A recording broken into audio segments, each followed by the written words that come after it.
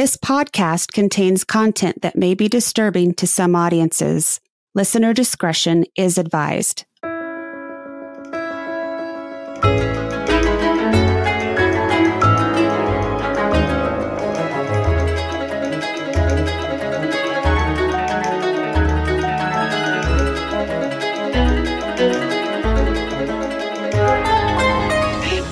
Greg, I am so excited to interview you. I have been to both of your presentations at Phenomicon the last 2 years. I've got your books.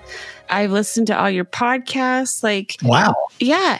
The way you investigate and the way you talk about metaphysics and the paranormal is right up my alley. So thank you so much for joining us today. This is an honor, and I'm so excited to interview you. It's my honor. I'm really glad to be here. So you do more with cryptids than I thought, because I saw that you have written a Mothman book. I have. Mothman is my favorite cryptid, but also I live in Texas, so I'm familiar with the chupacabra and the Texas terror dog and all those things. So that is actually very exciting. I didn't realize there was so much here. Well, so people always ask me, what do I do? And I said, well, I am, and I can say this because I'm a certified expert at police procedural and investigation. So I just use that model, whether I'm doing UFO, alien, abduction, cryptid, spirit, metaphysics, all that. I use that method, which when you say that method is, 1,500 pages out of a book. But so I know a lot about a few things, because when right. I've talked to a lot of paranormal investigators. They're like, I've investigated 1,500 homes, and I'm like, wow, I do maybe 2 a year. That's a lot. But I do it very deep. I'm not just there for a couple of hours and leave. So, yeah, thanks a lot for the plug. Hi, messages from Mothman book. It's a good book. I am going to read it. I'm very excited about it. I have multiple Mothman shirts, and my children, I don't know why this happened, but I will walk around my house and I just go, Mothman. And now all three of my children do the exact same thing. So I had a day recently when I had my Mothman shirt on, and my daughter came in and went, check out my Mothman shirt. And I flipped around and I said, look at my Mothman shirt. So I'm a huge fan, and I was super excited to see that. And tell us about the Mothman book. Yes, please. Your interpretation of how people experience the paranormal. Right. I've had a lot of people, I wrote a book called The Disorient Express, and it's really funny because I'll get reviews on it. And it's like, don't buy this book. It doesn't have a single train in it, and it's like, the Disorient Express. Train. Yeah. Well, the Disorient Express, the Orient Express, the train. The Disorient Express is what the mental health police officers call their car when they get called somewhere. It's a Disorient Express. Got to take them to the state hospital, right? I like so you that. get the Disorient Express. The Disorient Express. I didn't know that was a thing. And so that's almost what happened with this one. As you know, there's not a lot of information on Moth. Mm-hmm, there's those core things, and that's what happened. And then you have a lot of other, superfluous interpretations. Yeah, extra stuff that people kind of added to or whatever. But the phenomena, the uniqueness of Mothman isn't that unique because those situations happen in many different places, and people get these, what would be premonitions or synchronicities, or like a little red flag that the universe is kind of waving at you. And typically, and I will generalize this, as growing up in America, you're probably raised in some sort of Christian environment, which minimizes ghosts, no such thing as monsters, believe in the word, and that's what you do. And yep. So what happens is, if this stuff is happening, and if there's all these signs all around you, and we're, taught not to pay attention to those signs. I mean, honestly, that's what we're told. You can just kind of go through your life and everything's fine. I have friends of mine that I have great amount of respect for. I went to catechism with them, coming up as a Catholic, Roman Catholic, and going through all of the processes that you do, altar boy and all that stuff. And I have friends of mine that are still in the Catholic Church, still do. I'm recovering Catholic, by the way. But anyway. Hey, we're both recovering Mormons, if that makes any difference. We're in good company. I've talked to a lot of Catholics now, and I feel like we have the same sort of shame triangle going on. So we speak the same language. We do. Yep. So I sit there and go, all right. I look at them and they did what their priest told them to do. They did what their coaches, what their teachers told them to do, what their parents told them to do. They grew up, graduated high school, went to college, got out, married their girlfriend, got a house, got a job, had kids, have grandkids, and it's fine. And they're wonderful people, but they never ask, what is this all about? They just are linear, and this is what I do, and this is how I do it. And they don't ever ask those questions, those existential questions of why am I here? What is this all about? How It's like they're already supposed to know. Yeah. Right. Yeah. Or not, and just trust in the word, you put all your faith in God and trying to be a good person. Yep. And it'll work out. And that's a nice place to be. It is a nice place to be. Have that faith is a great place to be. Yeah. Until you have questions that aren't answered by until it doesn't work. Yeah, until it doesn't work. And you know that's Satan doing that to you. That's Satan. Yeah. Right. You are being tempted by Satan. You are in the grasp. With this book, I kind of took a linear look at Mothman from beginning to end of the book, but all these other things that happen throughout history, throughout the United States, some overseas things, and we can go through life and not ask questions and not recognize maybe these synchronicities that pop up. We look at it and we go, you know what? I'm running late. I got to get going. That was weird. I got to get this email out. Wow, that was strange. I was just thinking about you. My phone rings. Oh, there's all these things, right? Mm-hmm. And psychologists and psychiatrists will, of course, normalize all that, and they'll explain why, our brain works this way. And no doubt our brains are designed to find shapes and find these puzzles and try to make sense out of it. And we put all that away. Mm-hmm. Well, in the book, I posed the question of what if, when these things happen, you actually paid attention and assigned a meaning to them? Right. What would your life be like if you did that? Yeah. And so that's kind of where that all went. And I didn't expect the book to go there. That at the end of the book, it's like, yeah, go out and have an adventure. Woo! How did I get there? I don't know how I got there. Yeah. But I just followed the little lines, follow the little flags.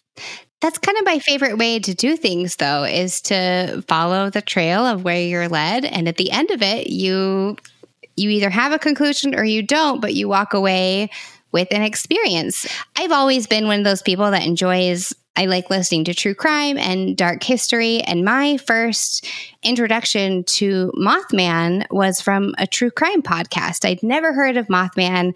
I couldn't even believe, this was several years ago before I was into the world of mysticism. But, I was listening to it and I was like, what the fuck is this? Mothman? Are we serious right now? But the more that I dug into it, the more fascinated I became, because it is synchronicities, whether or not you want to tie Mothman to it. And I know there's so much to unpack there.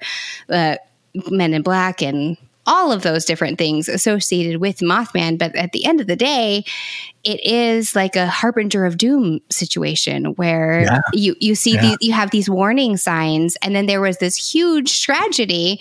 And that's what initially got my interest, was that the monster aspect was fun, but the story of how awful this was, that sounds terrible. I should phrase that better. But, it is the tale of human suffering that made it worse. But all the synchronicities and all of the folklore surrounding it, how do we put that into our own lives? And your book kind of puts that all together. The way I kind of look at it, or the way I kind of portrayed it, is in this journey that we're having.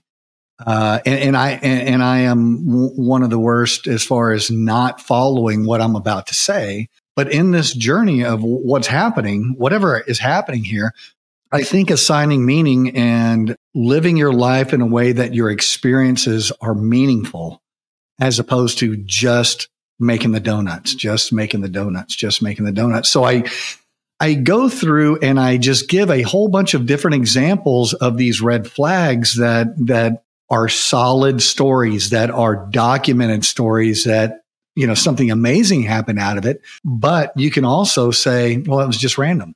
You could say that. You know, Right. for instance, in Aberfan, a town in England, there was a coal tip. The town was down here, and it's got a mountain or a very large hill, and they were digging coal out. They've been digging coal out for years, and they just kind of pile it on the side. Well, it kept getting bigger and bigger and bigger, and all the people in town were concerned about it. And then one morning, people were getting up, going to school and all that stuff. And this thing came down on the town and killed a bunch of children, killed some other people at school. The night before that happened, a woman came forward to show a crayon drawing that her son had done the night before. And he predicted that the coal tip was going to fall down on the town and kill everybody. And it was just, you know, that's really good timing for the kid, right? And the kid died. And that's sad. Well, you look at that and you go, okay, was that a premonition? Was that something like that? Or was it everybody just talked about it so much? Did they manifest this into happening? Or this kid just randomly drew this picture of it falling in because it's like right there. And that's scary. Right. Because you've heard it so many times that it's just on your mind and that's what comes out. If you ignore the drawing and just go, oh, that was nothing. You know, the kid lived here. Everybody talked about it all the time. Everybody knew it was going to fall down. He just drew a picture and it's just random. And that's what happened. And you just move on. What if you assigned meaning to that and actually took action when you feel or see these things? But I mean, that's where it happens. Let's say a person let's go to Mothman. Person was at the Silver Bridge on that fateful day. Mm-hmm. And all those cars are driving across the bridge and the light turns red and the cars start backing up. And now it's not a car with not a bridge with 20 cars crossing. It's a bridge with 60 cars on it. So all that weight, and the cars have gotten bigger since the bridge was built.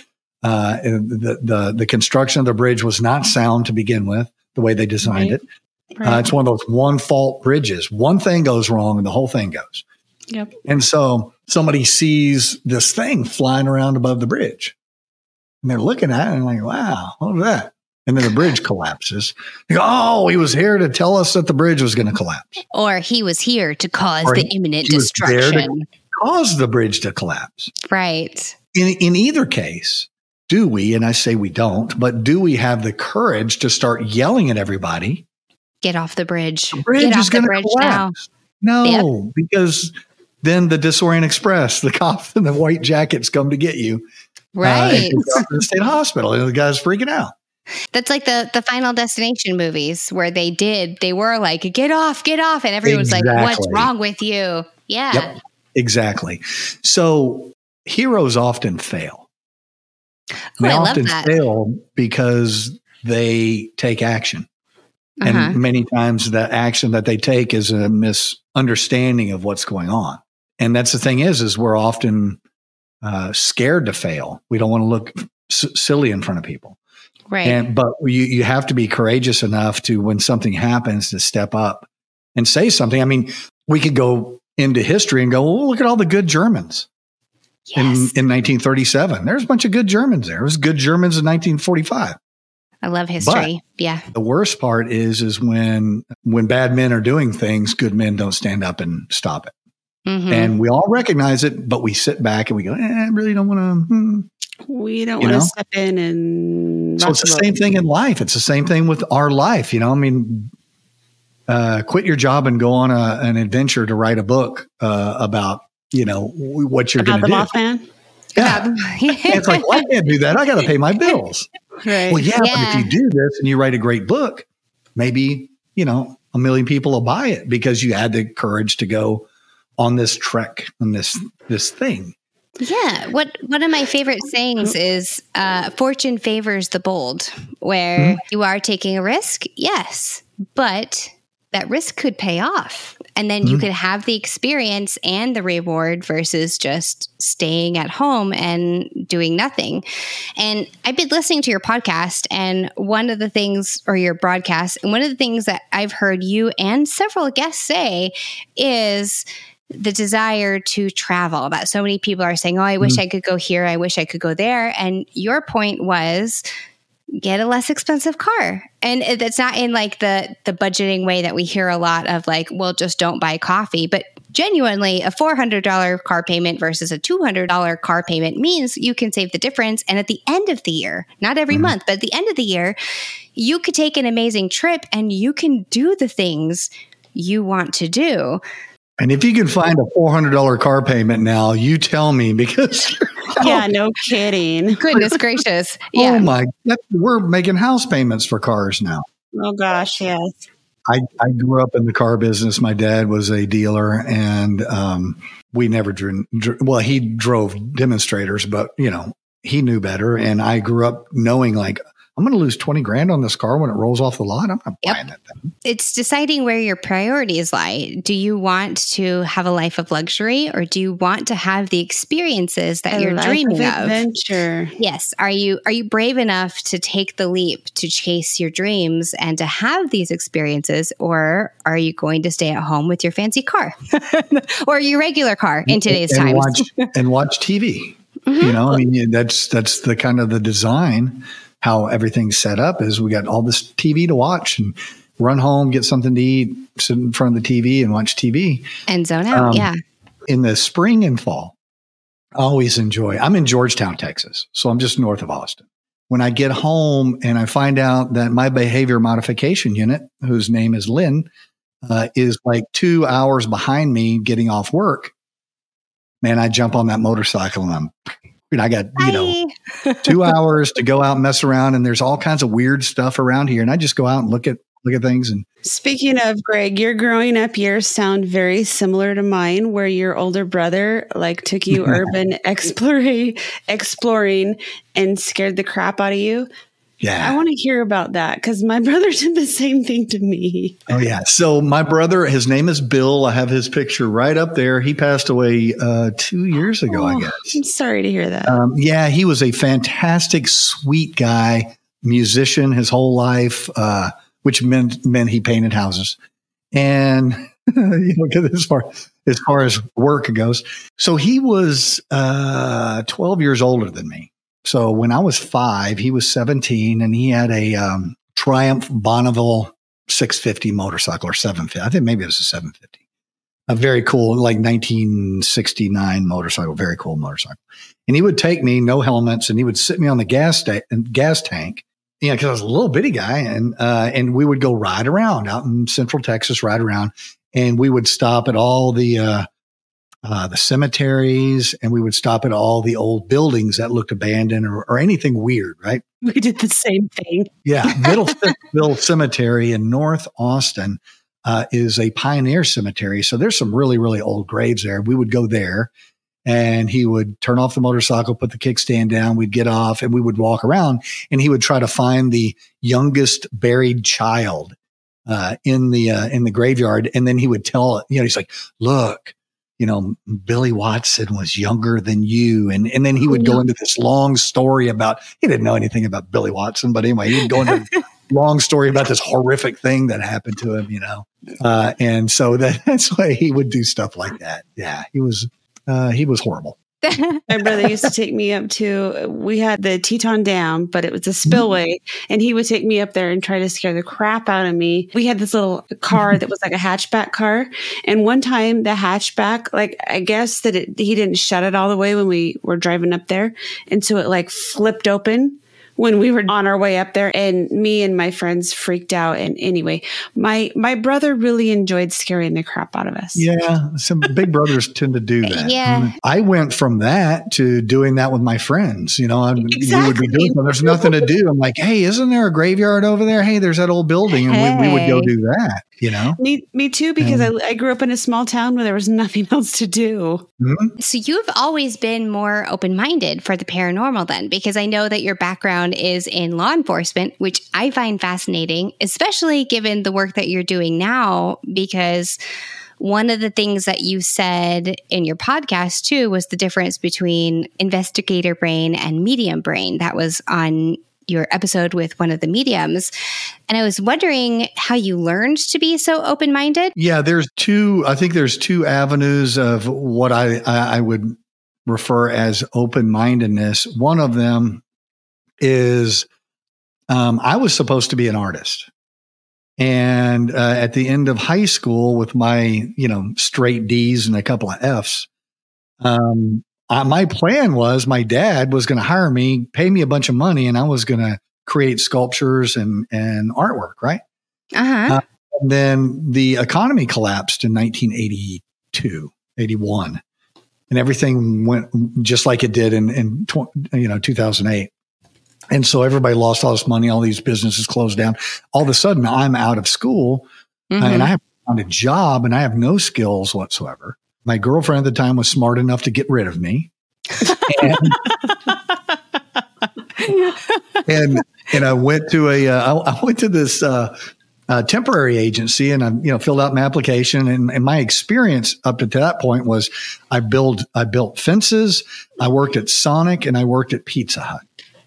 So I had a real wide range of skill set, right?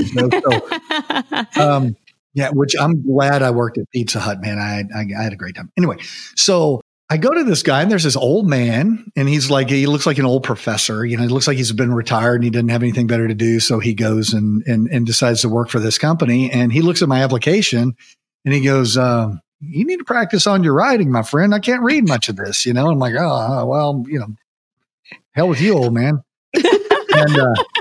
And so he goes, you don't have any skills. You don't have any son. Can you you need to go to school. I'm like, my dad made too much money. I can't get any grants or loans or anything. I don't have a job.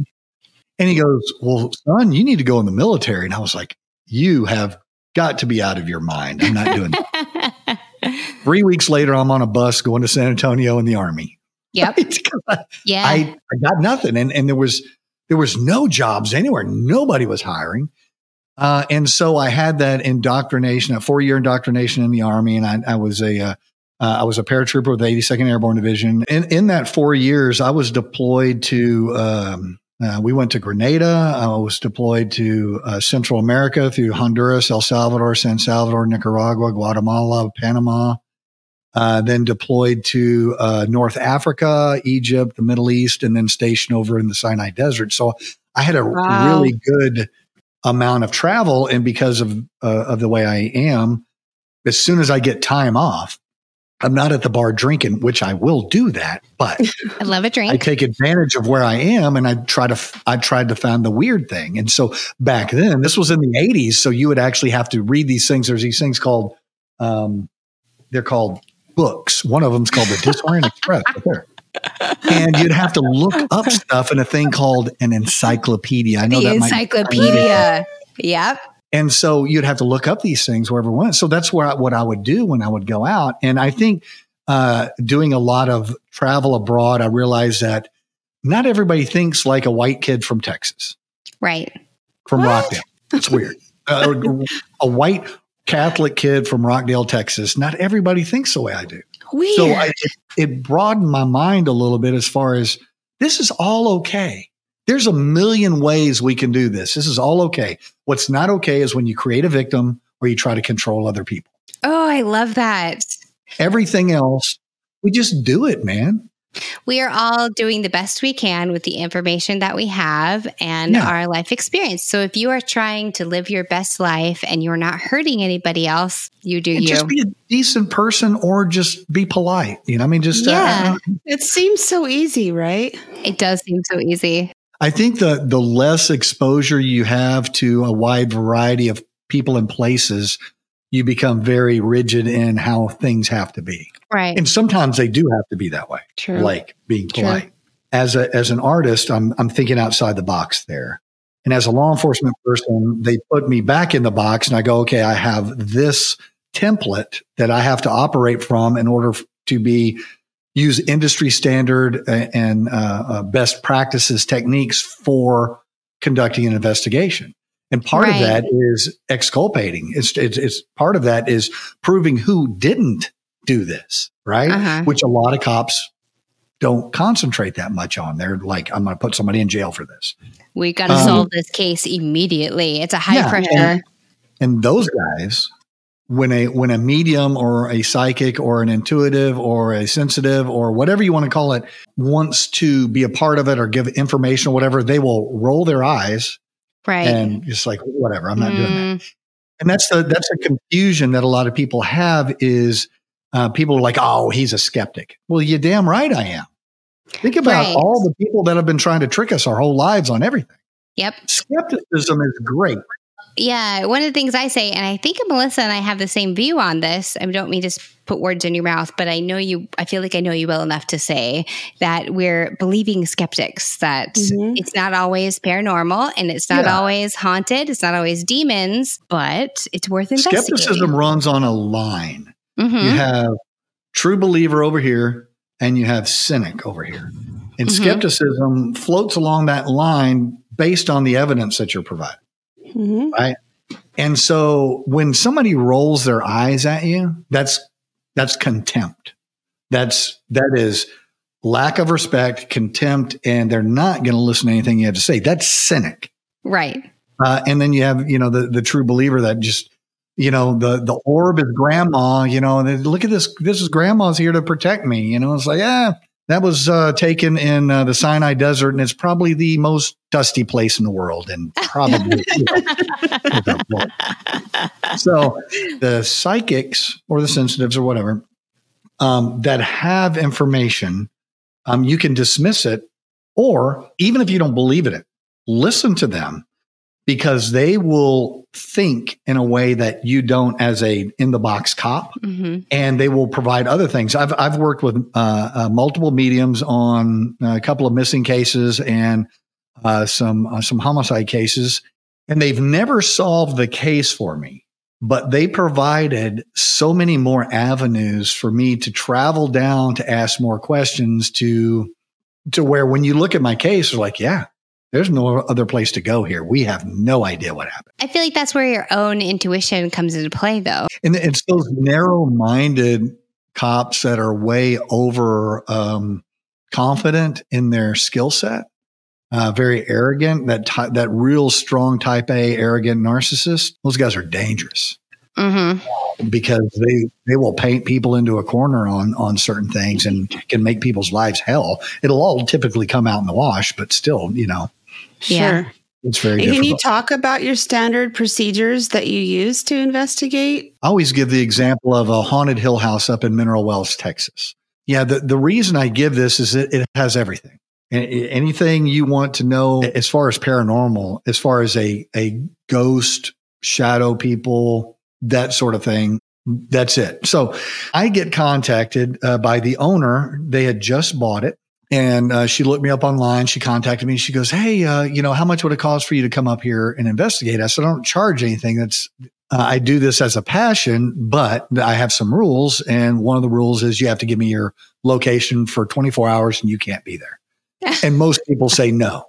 Right. And she's like, okay, fine. Yeah, cool. They say no? Oh, yeah. Yeah, they don't want you. I mean, if it's like your normal house where you sleep and you got your food and your dog and everything like that, they're like, no, I'm not doing that. I'm like, well, I'll help you. I'll help another person that wants to go investigate. If they want to run things by me, I will help you evaluate evidence and think about other things that you can do. But I'm not going to travel there and just be there for a couple hours. Sure, right. It's just not enough. So I went up there and she showed me the house. The house is really interesting. It's got a very detailed lore to it. She tells me all this stuff and I'm like, all right. So they take off. I make sure that there's nothing in the refrigerator, and I secure power to the house. Everything's done. The main breaker's outside. Turn it all off and let the house sit there and cook for a while. The theory is, electricity could be doing something or whatever. So I kill all that. And I picked some areas out in this yard, and I did metal detecting out there. While I was out there, I found a knife, and it had an iron blade on it. So it was probably late 1800s, early 1900s. I found a woman's bracelet and a woman's earring. The woman's earring was actually later identified as the earring of a lady who was murdered there or at another location. And they had been looking for her, and her family identified that earring. So there's these other things that could be popping up, right? And so I take care of that. I get under the house. The house is pier and beam. I get under the house, and that was kind of interesting because there's all this crazy like hieroglyphic painting underneath the house. Really? Right? So it's all weird.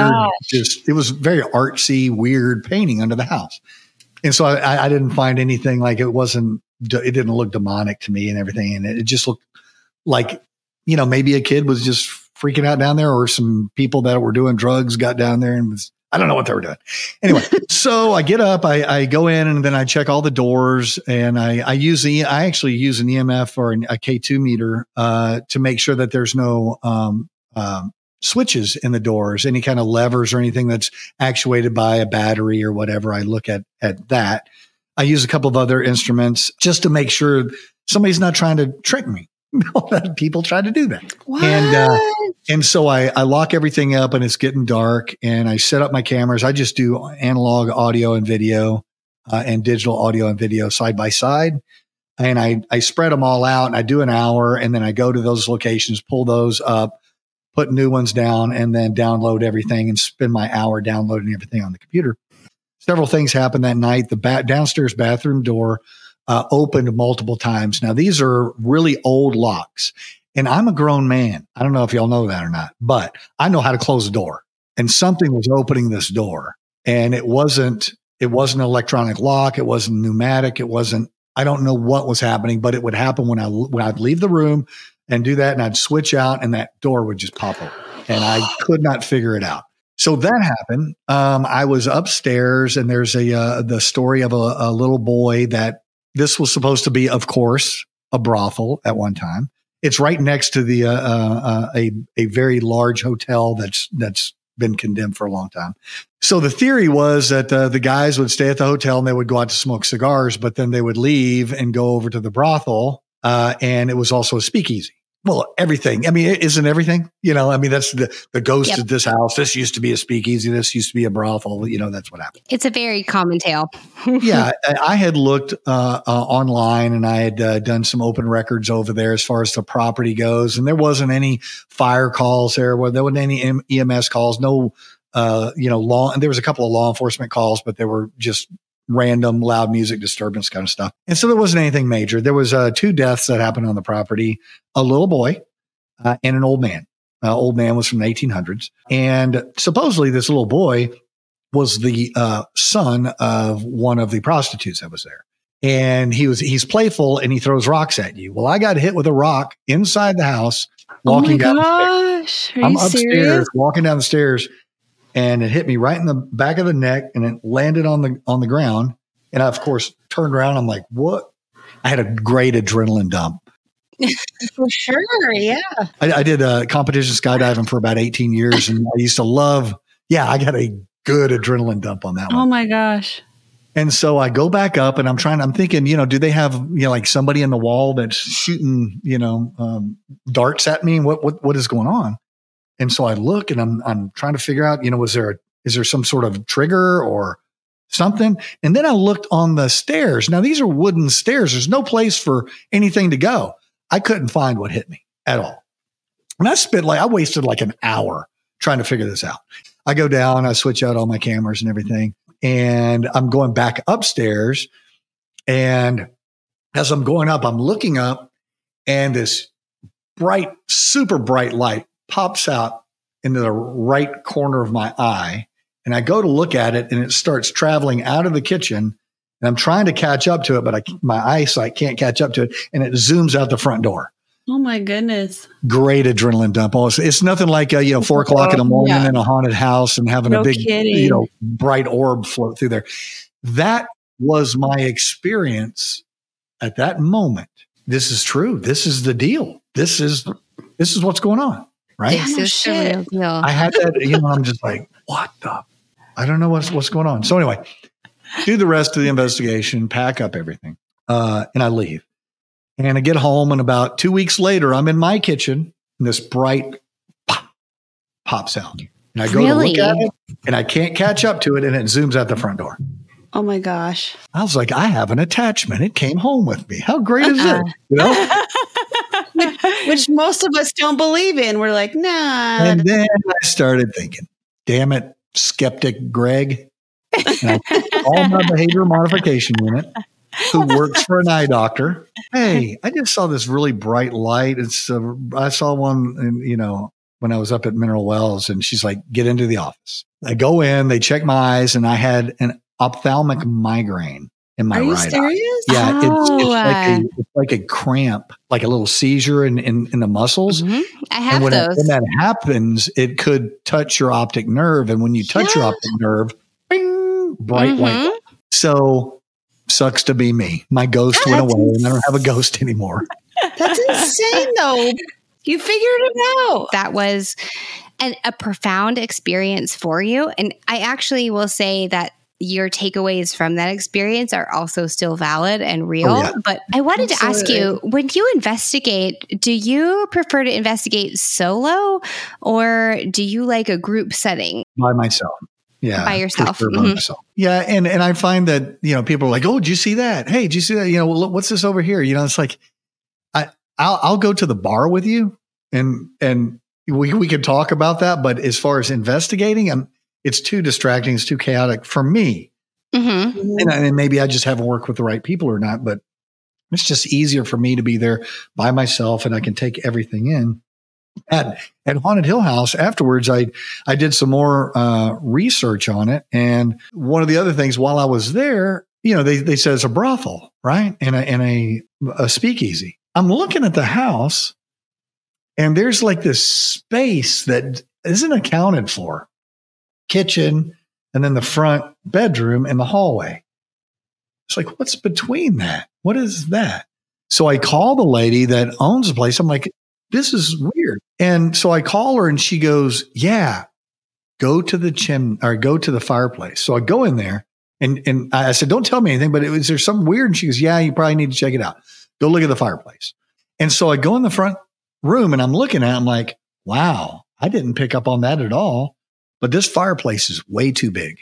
Right. It was like 4 feet high. It's a big fireplace. Like a room all in itself. So I squat down, I go into the fireplace because it's just flat on the floor. And I look up, and there's a metal grate right there, and it had hinges. You push it up, and there's an entire room you could park a car in. That's where they were hiding all the liquor. No. Speakeasy. Yeah. They would just close that thing and light the fire. The cops would come in, and they're like, what's going on? And they wouldn't find anything. There's a fire here. There's nothing but a fire. So after I saw that, I was like, there's some validity to what they're saying here. I can't find a lot of documentation, but there's some validity of the design, the position of the house, all that stuff. So I have a friend of mine, Gypsy Jules. She does work with Beyond Oak Island and the TV show Oak Island. I love that show. She's a professional metal detectorist, and so every once in a while, her and I get together and go out and like fish around in the woods or in the streams and stuff around there. And so I said, hey, do you have some time? Can you come up here? Because it's a long way. It's like a 4-hour drive from here. Can you go and detect the backside of this property? Because I'm sure there used to be other buildings back there, and a trash pile and all that stuff. So she goes and does it. She finds some stuff. But the coolest part she found were these little silver things. You know what a skull, container looks like? The cardboard tobacco skull container that has a silver top that fits on top of it. I know some people know and some people don't. Yeah. It looked like that. It was shaped like that. It's a flat top, but it's got a rim around it. It was about that big. Weird. And it said 3 widows on it. Ooh. It was embossed. It said 3 widows. She found several of these. 3 widows are condom tops for reusable lambskin condoms. Reusable ink. Reusable. Just wash it off. That's my takeaway from this whole thing. Ink. That's what. Oh gosh. Yeah. So this absolutely was a brothel, and there was a pile of them back there, and garbage. So I mean that puts it all together. So it kind of gives you an example of my methodology of what's going on, and I would prefer not to know too much about what is supposed to happen there. You talk about being on a podcast with David Schrader, and you drink. Yeah. And Carly and I want to know how we can get involved with that. I'm pretty sure that he will have you on as guest. No problem. Yeah. I love a drink, if I'm being honest. Yeah. We just did our 200th episode like 2 weeks ago, I think. The premise behind the whole thing is Dave is the newscaster and we're his reporters, and we come up with these stories. We look for the stories. We just do the stories, right? None of us read well, so we mess it up. And every time we mess it up, we have to take a drink. And so it's the Paranormal 60 minutes. Paranormal 60. It's a drinking game. Yeah. Paranormal 98, we're pretty drunk. Yeah. I have found it so enjoyable to listen to. Some episodes are better than others, but yeah, it was like Drunk History meets the paranormal, right? Where you're right. like, sometimes it starts out strong, but then the longer it goes on, the more unhinged it becomes. And that is what I'm here for. It has been such a pleasure. So nice talking to you. I loved hearing your stories and your perspective on things too. It's very unique, I feel like. So thank fantastic. you. My pleasure. If you loved what you heard today, please consider leaving us a review. Death Becomes Us is an Emotional Pictures production produced by Sarah Nichols and Alex Eisenstein.